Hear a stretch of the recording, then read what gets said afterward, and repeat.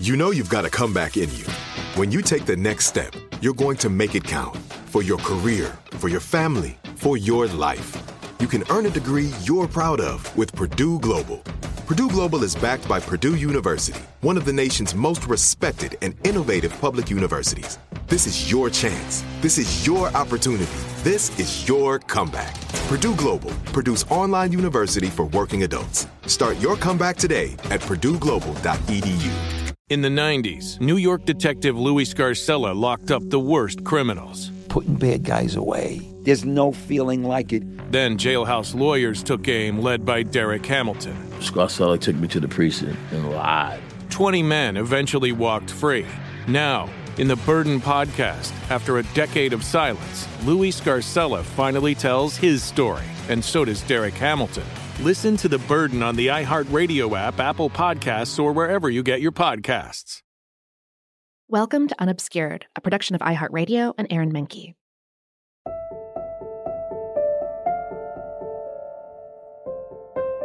He rushed to embrace his father, but as he neared the figure, it faded and disappeared.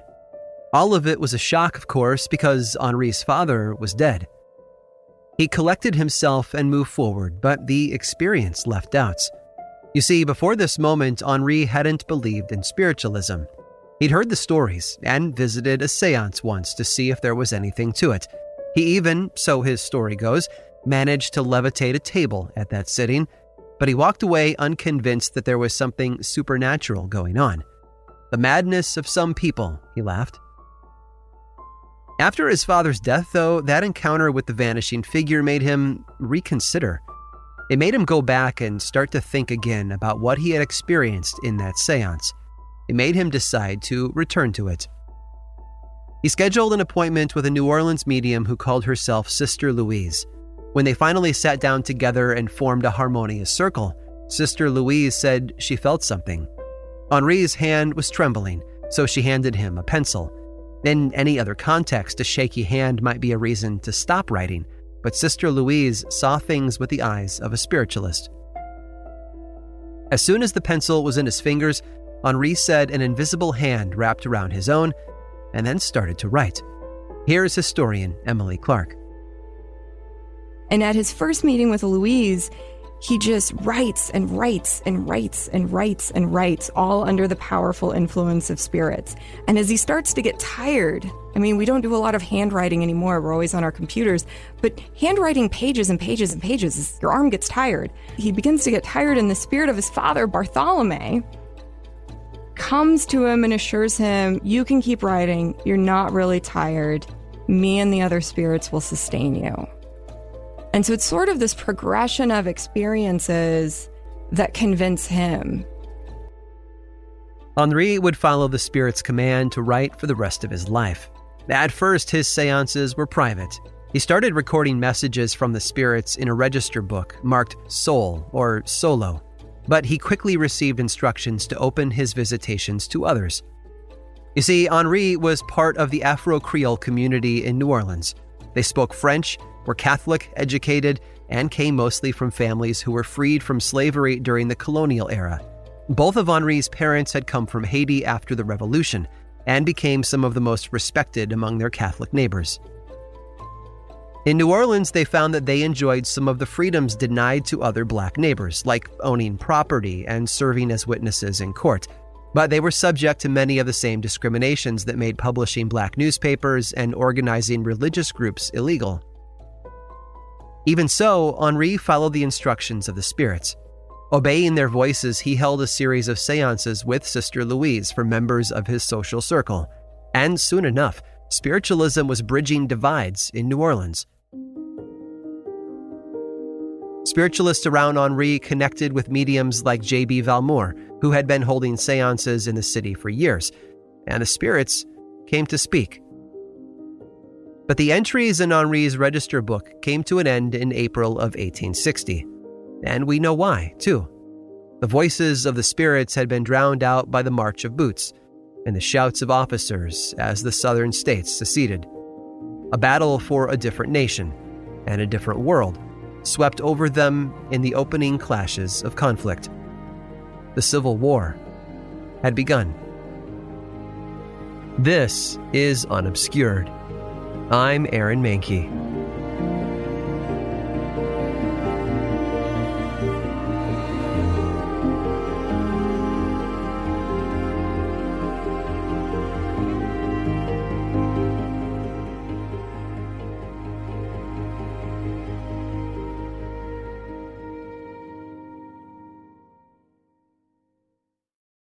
They were scattered to the winds of war. But the New Orleans Seance Circle was only one of many things that broke apart when shells fell on Fort Sumter. In 1861, when the fighting began, Henri walked into the crowded room at a school his father had founded. The other leaders there of the Afro-Creole community had gathered to decide how to wield their resources in the coming conflict. They had also been teachers and administrators in the school. Now they would be soldiers. Henri and 1,000 other free men of color joined the Native Guards. For Henri, this brought him a captain's commission with the Confederacy. Here's Emily Clark once again. So Henri and his brother Octave and others, many other Afro-Creole men in the city, joined the war effort. But until New Orleans was seized by the Union in 1862, when they joined the Louisiana Native Guards, the black regiment for the city, they had to muster for the Confederacy, which was not what they wanted. That much was clear when the officers and staff of the regiment gathered to celebrate Christmas at the end of the year. Their service was compelled again to serve a social power built to exploit them. Their property, their families, and their lives were subject to violent retaliation if they didn't step forward for service. But when they gathered, Henri raised his glass in a toast. "To all revolutions," he said, "for they give birth the progress of man, and lead him on the way of true fraternity." It was a message that had come to him straight from beyond death. Against the institution of slavery that structured Southern society, Henri and Valmore received from the spirits what they called the idea. They received so many messages that made mention of the idea. And when you put all these together, it becomes clear that this was a concept that meant humanitarian progress, brotherhood, egalitarianism, equality, harmony. It was similar to some other ideas that are going around 19th century America, ideas of millennial progress, this desire to build the kingdom of God here on earth in the U.S. The idea would require work. To make the idea a reality on earth would not just happen. The triumph of the idea would require free thought, democracy, equality. The progressive march of humanity is not going to happen on its own. Gathered around that revolutionary idea, they took a name for themselves that represented the world they fought for. They became the Cercle Harmonique. To them, spiritualism was the key to making a fair and just world. It opened the doors to the revolutionary leaders and thinkers who had otherwise been lost to time. The idea, the revolutionary spark of the Cercle Harmonique, was lit from the flame of the Haitian Revolution, but was smothered by the darkness of war. But it still smoldered under the cloak of Confederate service. In the coming months, Henri would publish a letter in the Afro-Creole newspaper, The Union, that celebrated the Native Guards. He wrote that anyone watching his troops in parade would see men of all races carrying the same bayonets gleaming in the sun. "Be informed," he wrote, "that we have no prejudice. We receive everyone in the camp, but that the sight of a human salesman of flesh makes us sick." Statements like that were clear challenges to the white supremacy of slave power. And once the Native Guards were armed and trained, those challenges became more frequent and more fierce. Their agenda was to defend their families and homes from whoever threatened them. Once more, from Emily Clark.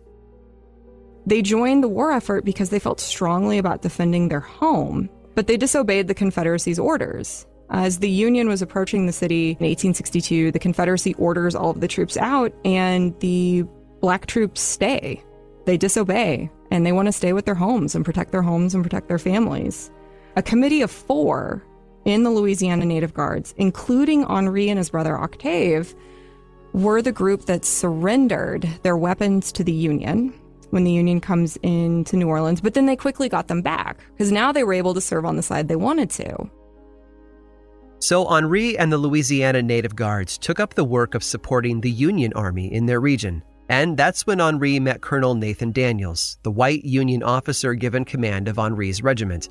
You see, Daniels was a spiritualist, and his diary includes the notes of his many sittings with mediums throughout the city. It's through Daniels that we learn that even though the Cercle Harmonique wasn't meeting during the years of war service, that didn't stop Henri's work as a medium, and an excellent one, in Nathan's words.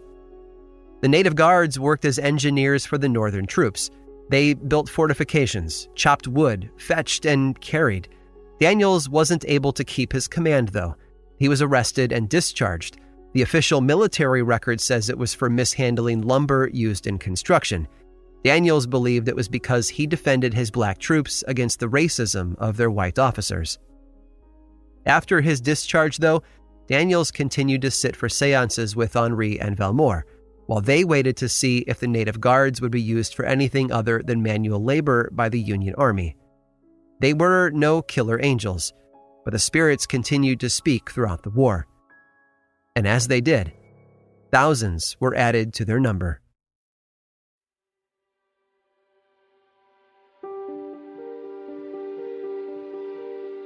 Nettie was close to spiritualism's beating heart. That is, she was in Albany, New York, when troops clashed at Bull Run Creek near Manassas Junction. It was July of 1861. As Nettie recalled it, the air in New York was full of heady optimism. The call had gone out for 75,000 troops to join the Union Army. Despite the previous efforts of New York City political and business leaders to oppose the war, they sent 8,000 volunteers to the front once the fighting began. Nettie wasn't far from those concerns. In fact, she was close to the governor of Connecticut, Thomas Seymour. It was after sitting with him that Nettie received entry into the capital of New York State. Nettie Colburn was a 20-year-old medium in the Fox sisters' mold. Her story began as so many others did, with a spirit rattling through her family's house. It began when her grandmother died, and they guessed that it was the old woman's spirit striking dead clocks and frightening Nettie's grandfather with ghostly whispers, inviting him to join her in death. Others answered that call as well, though. When the Civil War started, her father and all 4 brothers were enlisted. Soon enough, they were preparing to head south toward Virginia and the coming fight. By that time, Nettie had become well known. One of her first supporters was a local silver plater and merchant who put his money behind her mediumship. In that way, Nettie's rise looks a lot like that of Daniel Hume, when she found powerful, willing friends to lift her into the world of the upper crust. And once she was sitting with governors and their cohorts, she found herself controlled by prominent spirits to deliver lectures, give advice, and even make political predictions. She was the kind of spiritualist an elected official could love. But even though there was optimism in the air, the spirits warned Nettie against a sunny disposition.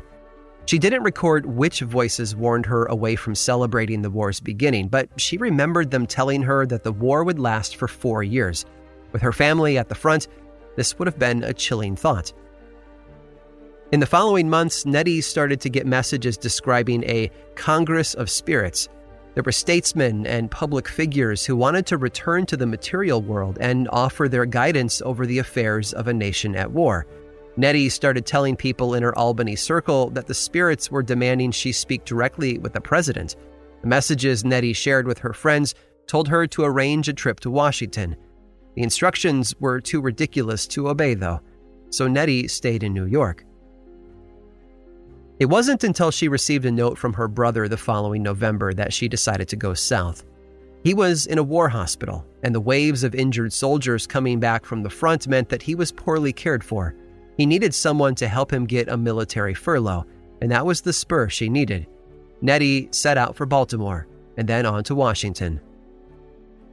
Through spiritualist connections, she met Thomas Gales Foster, a spiritualist lecturer who also happened to be a clerk in the War Department. Foster welcomed Nettie to Washington and hosted her in his home. He heard her case and her brother's position and got to work turning the wheels of bureaucracy in their favor. Soon enough, Nettie was catching a train to the war hospital to pass along the good news to her brother in person. That night, when she returned to the Foster's house, Nettie joined a seance that included officials from across the government. During that session, Foster turned to her while in a trance. Through him, the voices of the spirits told Nettie that she would succeed in sending her brother home, but that she had other, greater work to do in the capital. In the following days, Nettie pressed the furlough order from official to official, while in the evening, the spirit messages became more insistent. During these sittings, Nettie said she met the most powerful physical mediums in Washington through introductions to Foster's friends. Until finally, Nettie herself was overcome during a seance. An unknown spirit announced to the circle that Nettie should go to Lincoln herself. The officials in the seance circle took this message seriously, as they had all the other lectures and communications. They urged Nettie to arrange a meeting with the president, and they even offered to help her. She still declined, but they were convinced of the fated nature of the spirit's instructions. It was only a matter of time before the circle made the arrangements anyway. Among Nettie's new spiritualist acquaintances were the mediums Cranston Lorey and his daughter, Belle Miller, who knew the Lincolns personally through Kentucky friends. Cranston had worked in the post office when it was building experimental telegraph lines between Baltimore and Washington. By befriending Nettie, it seems that he also decided to open a depot in his own home for a spiritual telegraph between heaven and earth. And it was through Cranston that Nettie finally received word. Mary Todd Lincoln had asked to see a trance medium. Nettie could not be pushed, that much was clear. But this was a pull, and one that she could not decline. As far as Cranston and Belle were concerned, Nettie Colburn's moment had arrived.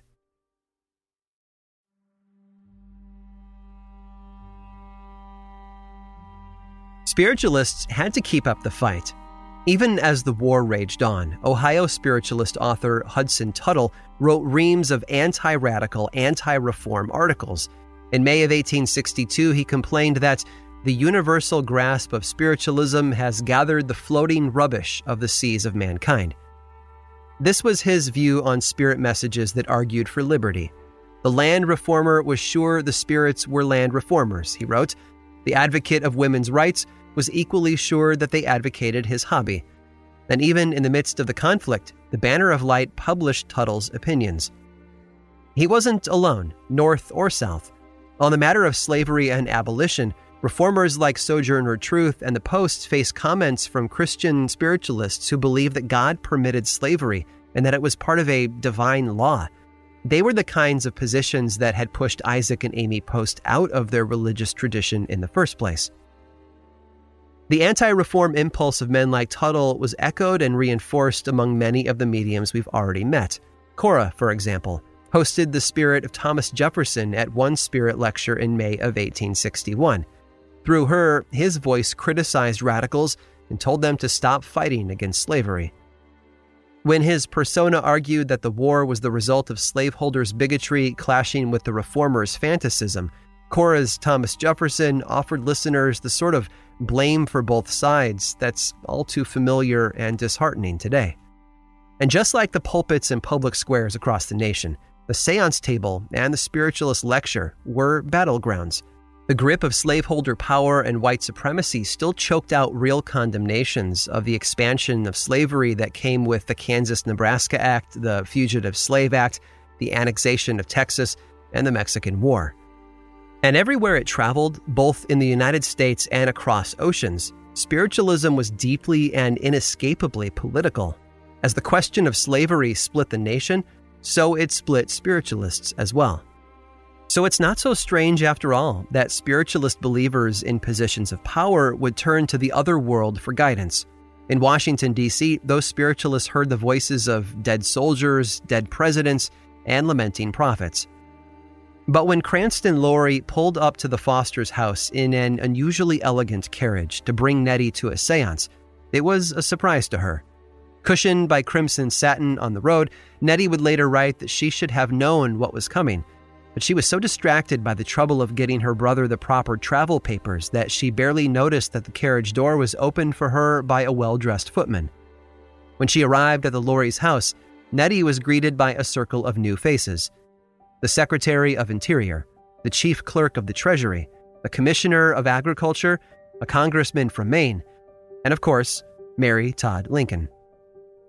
From their very first meeting, the thing that Nettie remembered was Mary Lincoln's eagerness. She was determined to hear from the spirits. In fact, it made Nettie so nervous that Mrs. Lincoln spent the first few minutes trying to calm the medium by assuring her that her family would be taken care of. Her brother was sure to get his furlough and travel home.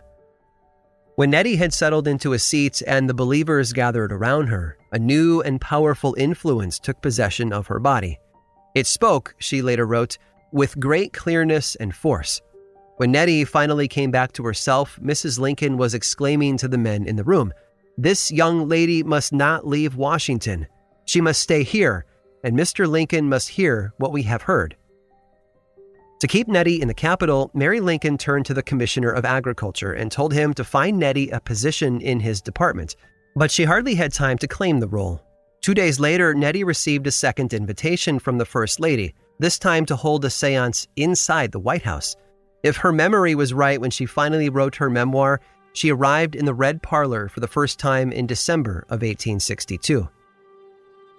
When the group filed in, Mary Lincoln met them. Cranston Lorry's daughter, Belle, was with them, and while the group talked, she sat down at the piano.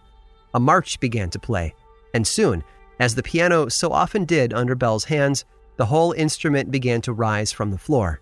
But everything fell silent, and the instrument landed back on the floor the moment Abraham Lincoln stepped into the doorway. One by one, the mediums were introduced to the president.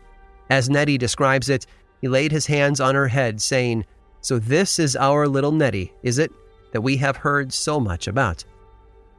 The pair talked for a few minutes, Lincoln asking about Nettie's understanding of spiritualism, although she was hardly able to squeak out more than a yes or no.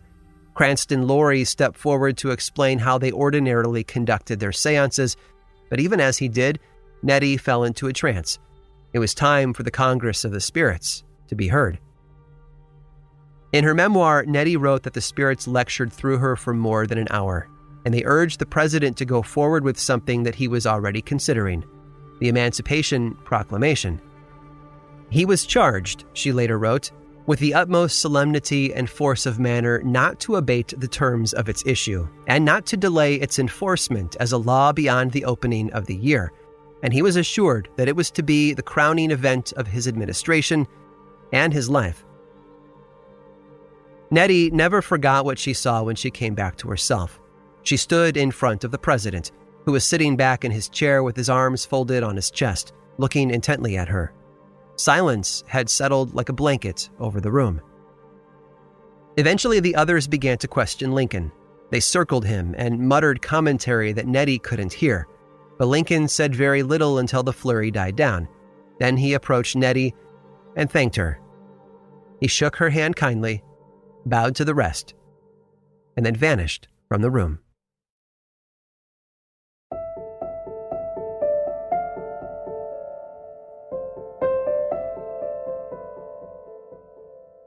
It wasn't the last time Nettie would see Lincoln. Of course, there was no question that it was Mary Lincoln who was the most enthusiastic about spirit communication, but that impulse had been planted by her friend Elizabeth Keckley. Here's historian Margaret Washington. Abraham Lincoln, after his son Willie died, went to a spiritualist. His wife convinced him to go, and she became interested in spiritualism because her, what would you call this woman, dressmaker? She was more than a dressmaker. She was a confidante. She was a dressmaker. She dressed her hair, but she was a former slave. Her son had passed for white so he could join the Union Army at a time when they weren't taking black people. And he was killed almost immediately. And that was her only child. So spiritualism was very important to her. And then after Willie Lincoln died, then she introduced Mary Todd Lincoln to spiritualism. And Mary Todd Lincoln took it very seriously. Lincoln, for his part, seems to have indulged his wife's enthusiasm. At times, he even made playful examinations of the spirit manifestations in Cranston Lorry's circle. Most famously, in the winter of 1863, he appeared with Mary unexpectedly at a seance circle that was being hosted at the Lorry's home. Nettie was there that night too, and she was controlled by the spirit of a doctor who recommended that Lincoln take a tour of the battlefront to raise the dwindling morale of the Union troops. But she wasn't the only medium working that night. Cranston's daughter Belle had once again sat down at the piano. As she played under the control of the spirits, her piano began to rise and fall in time with the music. Then Belle stood up and rested an outstretched arm on the piano as it continued to move on its own. That's when Lincoln stepped toward it. He leaned down to see what he could detect beneath it. He swept his arm under the raised legs of the piano, but didn't find anything. Turning to the group with a mischievous smile, he said, "I think we can hold down that instrument." And he turned and jumped on top of the piano. A congressman from Maine followed his lead, along with a few others. But even with the added weight, the piano kept rising and falling in time with the music. No one in the group could find a hidden device causing the motion either. The spiritualist there later remembered hearing Lincoln say that he was perfectly satisfied that the movement was caused by some invisible power. In a later conversation with Cranston Lorrie, Lincoln would say that he could neither confirm nor deny the spiritual origin of the powers he had seen, whether they spoke through Nettie or levitated a piano. From time to time, though, he would pause from his duties to hear a spirit lecture from Nettie if she was visiting Mary Lincoln in the White House. In his lawyerly way, this was the most Lincoln ever seemed to say about the question of spiritualism. Usually, it seems he was merely a silent spectator. Looking back, we can see how other concerns must have required his full attention. Word eventually got out, though, that the president was sometimes willing to hear from the spirits. Even before that, rumors with a venomous tone were often launched by his critics, who saw an opportunity to accuse the president of demonizing the country. In 1863, one anonymous author published a short book under the title Interior Cause of the War, The Nation Demonized and Its President a Spirit Rapper. It may have pushed some away from Lincoln, but it also brought spiritualists to his cause. The various camps, from trance lecturers to the traveling healers and the private mediums, finally drew together enough to hold a national spiritualist convention in 1864, bringing members from across the northern states. And it served to fuel Lincoln's re-election campaign, because it wasn't just one meeting, but tides of rallies and conventions that gathered spiritualists together. And once they were under one roof, they talked just as much about politics as they did about theology. Just as they had in Rochester in 1848, the spiritualists agreed on a thunderous call for perfect and entire equality of rights between the sexes. Liberty was the responsibility of the harmonious men and women who followed the spirits. Like the front page of Frederick Douglass's North Star from 16 years before, they rejected the idea that sex, in any instance whatever, confers the slightest authority. The remaining spiritualists who rejected the reform causes of Lincoln's platform withdrew from the public meetings as the war advanced, but some warmed up to his leadership. Cora, who had begun the war by channeling a Thomas Jefferson who pitted both sides against each other, was channeling different voices by 1863. She found herself frequently under the control of a popular Boston abolitionist who had died in 1860, one of the men whose fanaticism had been condemned by her Thomas Jefferson. By 1863, with 2 years of the war behind her, Cora now channeled a spirit that cried out for, and I quote, "a holy crusade to eliminate slavery and redeem the land from its bondage and its sin." This new message directly aligned her with the radical Republicans and their liberal social reforms, and with President Lincoln's rhetoric about the war. In fact, Lincoln spoke of the fighting as a national blood sacrifice that might cover the nation's sins of slavery, which, of course, had been Sojourner Truth's message for years.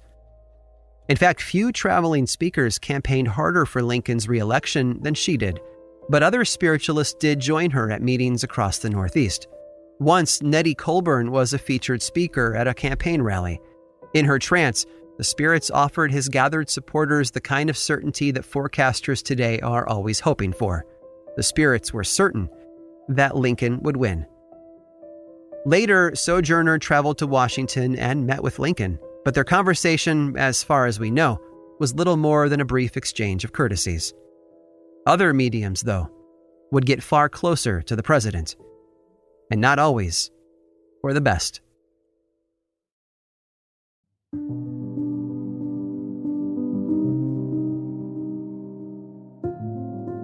His first seances were sensations. They were less, "your loving father wants to tell you he loves you," and more, a wealthy murder victim can guide you to their buried treasure. But the instructions he offered led his visitors to nothing more than New York dirt. In his early days as a medium, John Conklin was an object of mockery. But he blamed the impish spirits. They were tricking him, as well as his visitors, or so he said, at least. The dead were just having a laugh at the expense of the living. That was what Conklin claimed about the spirits, but I think it tells us more about his own way of thinking. Even though he tried to pass the buck, John still got out of town, and he made his way to New York City. That's where, in his first campaign for the presidency, Abraham Lincoln anonymously visited John Conklin several times. It might have been just a meaningless lark, but a report on this visit was published in December 1860 as one of the early attempts to discredit Lincoln by connecting him to spiritualism. Some of Lincoln's spokespeople denied the stories, of course, but Lincoln himself never tried to fight them.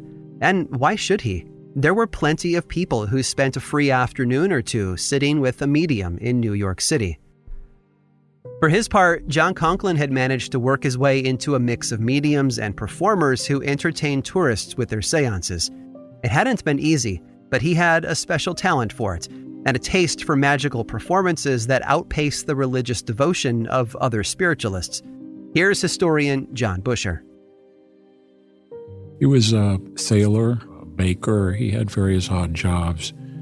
He was born, in Upper New York City, near Bronx, and spent a long time working on the docks and in the ships. And he'd always been fascinated by magic, performing magic, apparently. He was an early adopter and transformed himself into a medium who used it to make a living. He also set up a kind of exhibition space, performance space, I guess, quite near Barnum's Museum. And people would come to that as part of their experience of the big city. They would visit Barnum's Museum. They might take in some other sites, but they would also visit his spirit room. John Conklin's spirit room would become the place where plenty of curious visitors would have their first encounters with the spirits. In fact, it was at John Conklin's table that Emma Harding had sat for that shocking seance that sent her running from the room in horror. While some spiritualists turned their attention to troubling national matters, New York was different. John and others joined together to put on a sort of spiritualist variety show. One medium might give a lecture, then a performer like Emma would play some music. Someone like John Conklin might even step up and invite some audience participation. John's spirit demonstrations always came with a dramatic twist. When he received spirit messages, they were written backwards on sheets of paper, so they'd have to be held up to the light. And when the spirits would tilt and turn tables around him, they would also ask him to do other things like open combination locks, channel spectral winds, and answer questions that curious visitors carried in sealed envelopes, lead boxes, or inside bars of soap. As you might be able to tell, his claims about spirit power were more than a little slippery, but they were also undeniably fun. By the end of the 1850s, though, John Conklin wasn't just doling out his blend of performance magic and spiritualist seance in New York City. He had stints in Philadelphia, Boston, Cleveland, and more.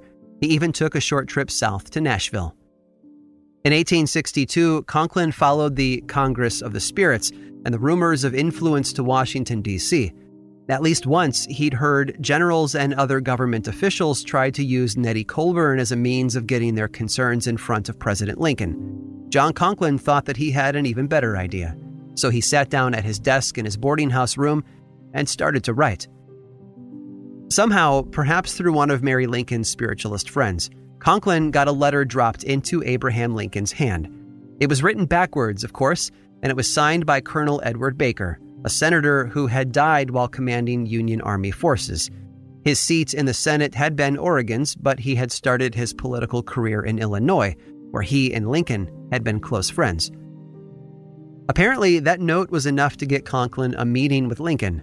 Soon, other mediums and writers were reporting that the New York magician-turned-spiritualist showman was in the circle of mediums who made regular trips to the White House. In later years, Conklin and his friends would make some outlandish claims. Conklin said that he held as many as 30 private seances at President Lincoln's request. Later, he would even go so far as to tell Emma that through him, the spirits had dictated the Emancipation Proclamation to Lincoln, letter by letter. It's the kind of preposterous claim that highlights Conklin's theatrics with a pen and paper. In the context of his lifelong passion for tricks and sleight of hand, it's easy to laugh them off. But more reliable documents, like the private diaries of other politicians, confirm that he offered Lincoln messages from his dead friend more than once, and those letters did encourage Lincoln to end slavery. So maybe it's more a matter of exaggeration than outright lies. The stories took real seances that Conklin held with Lincoln and used them to the medium's advantage. But when it comes to disreputable conmen, Conklin was far from the worst who entered Lincoln's White House.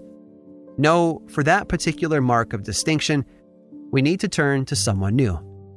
Allow me to introduce to you Charles J. Colchester.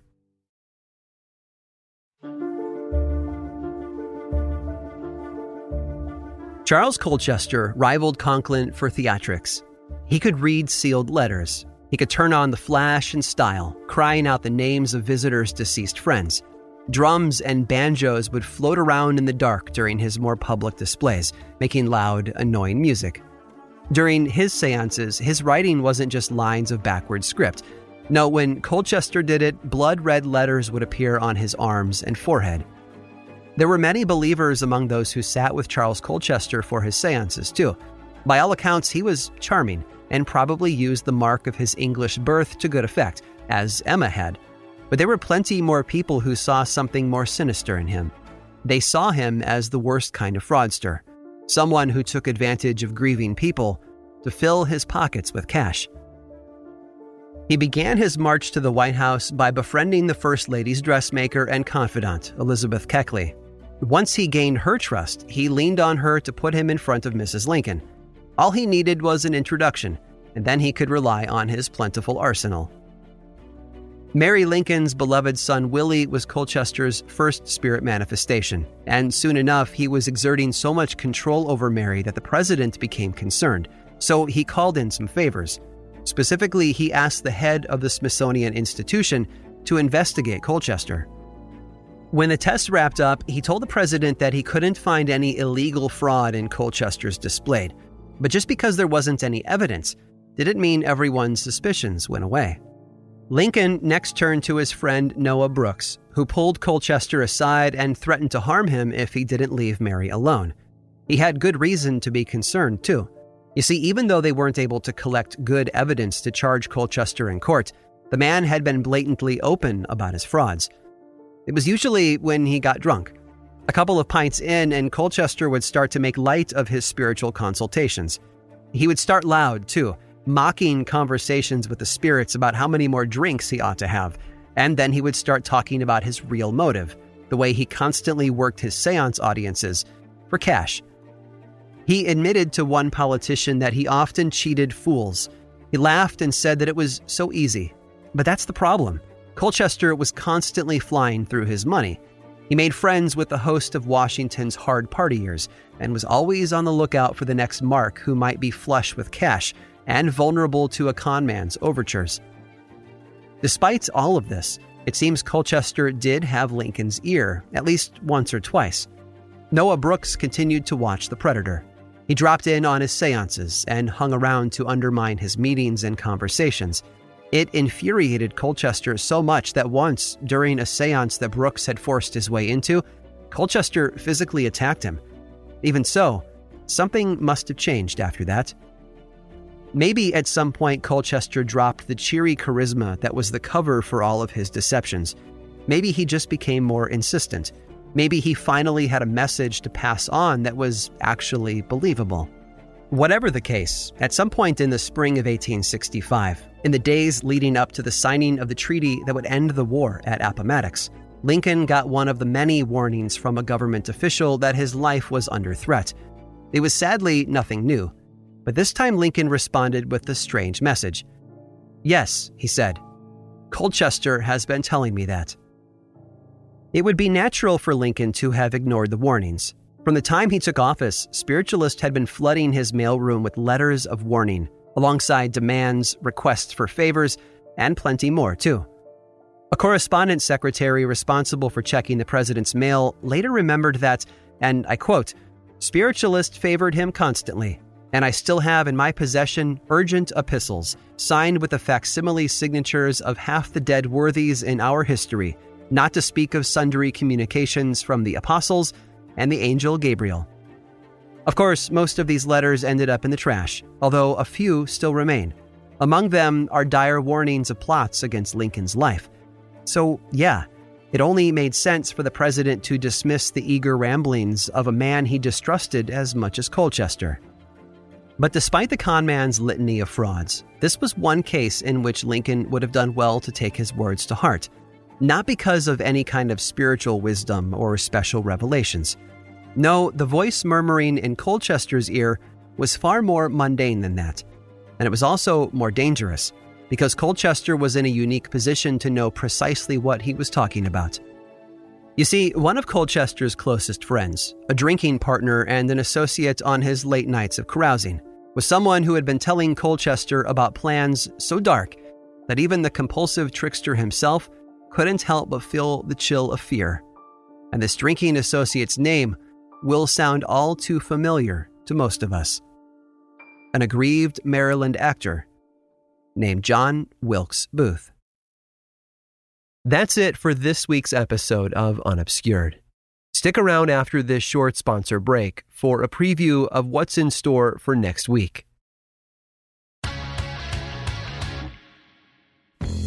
In the 1980s and 90s, New York City needed a tough cop like Detective Louis Scarcella. Putting bad guys away. There's no feeling like it in the world. He was the guy who made sure the worst killers were brought to justice. That's one version. This guy is a piece of shit.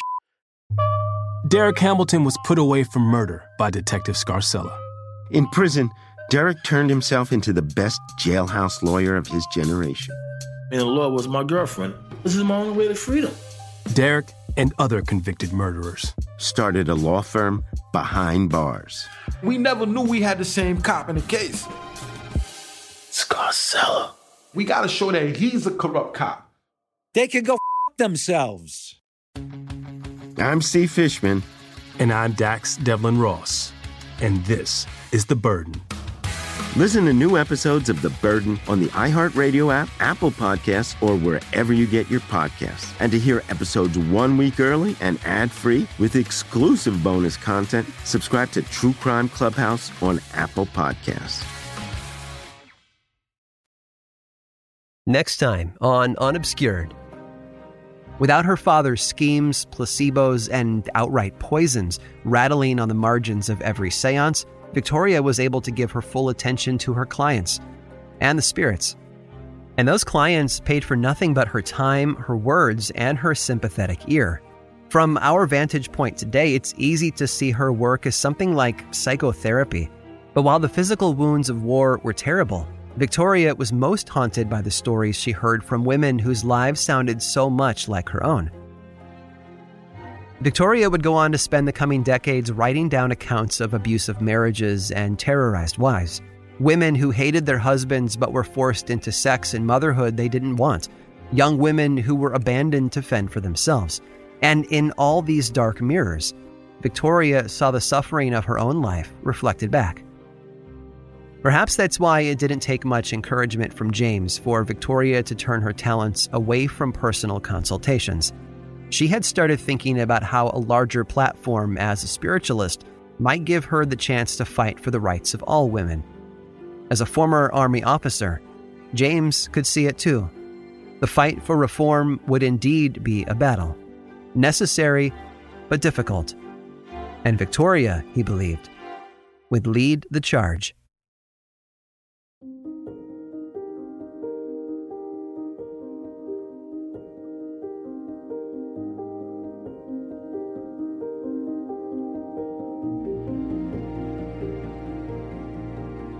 Unobscured was created by me, Aaron Mahnke, and produced by Matt Frederick, Alex Williams, and Josh Thane in partnership with iHeartRadio.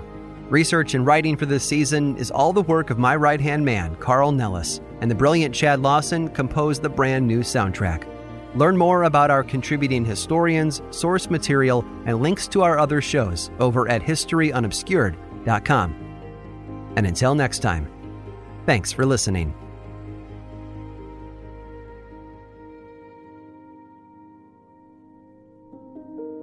Unobscured is a production of iHeartRadio and Aaron Menke. For more podcasts from iHeartRadio, visit the iHeartRadio app, Apple Podcasts, or wherever you listen to your favorite shows.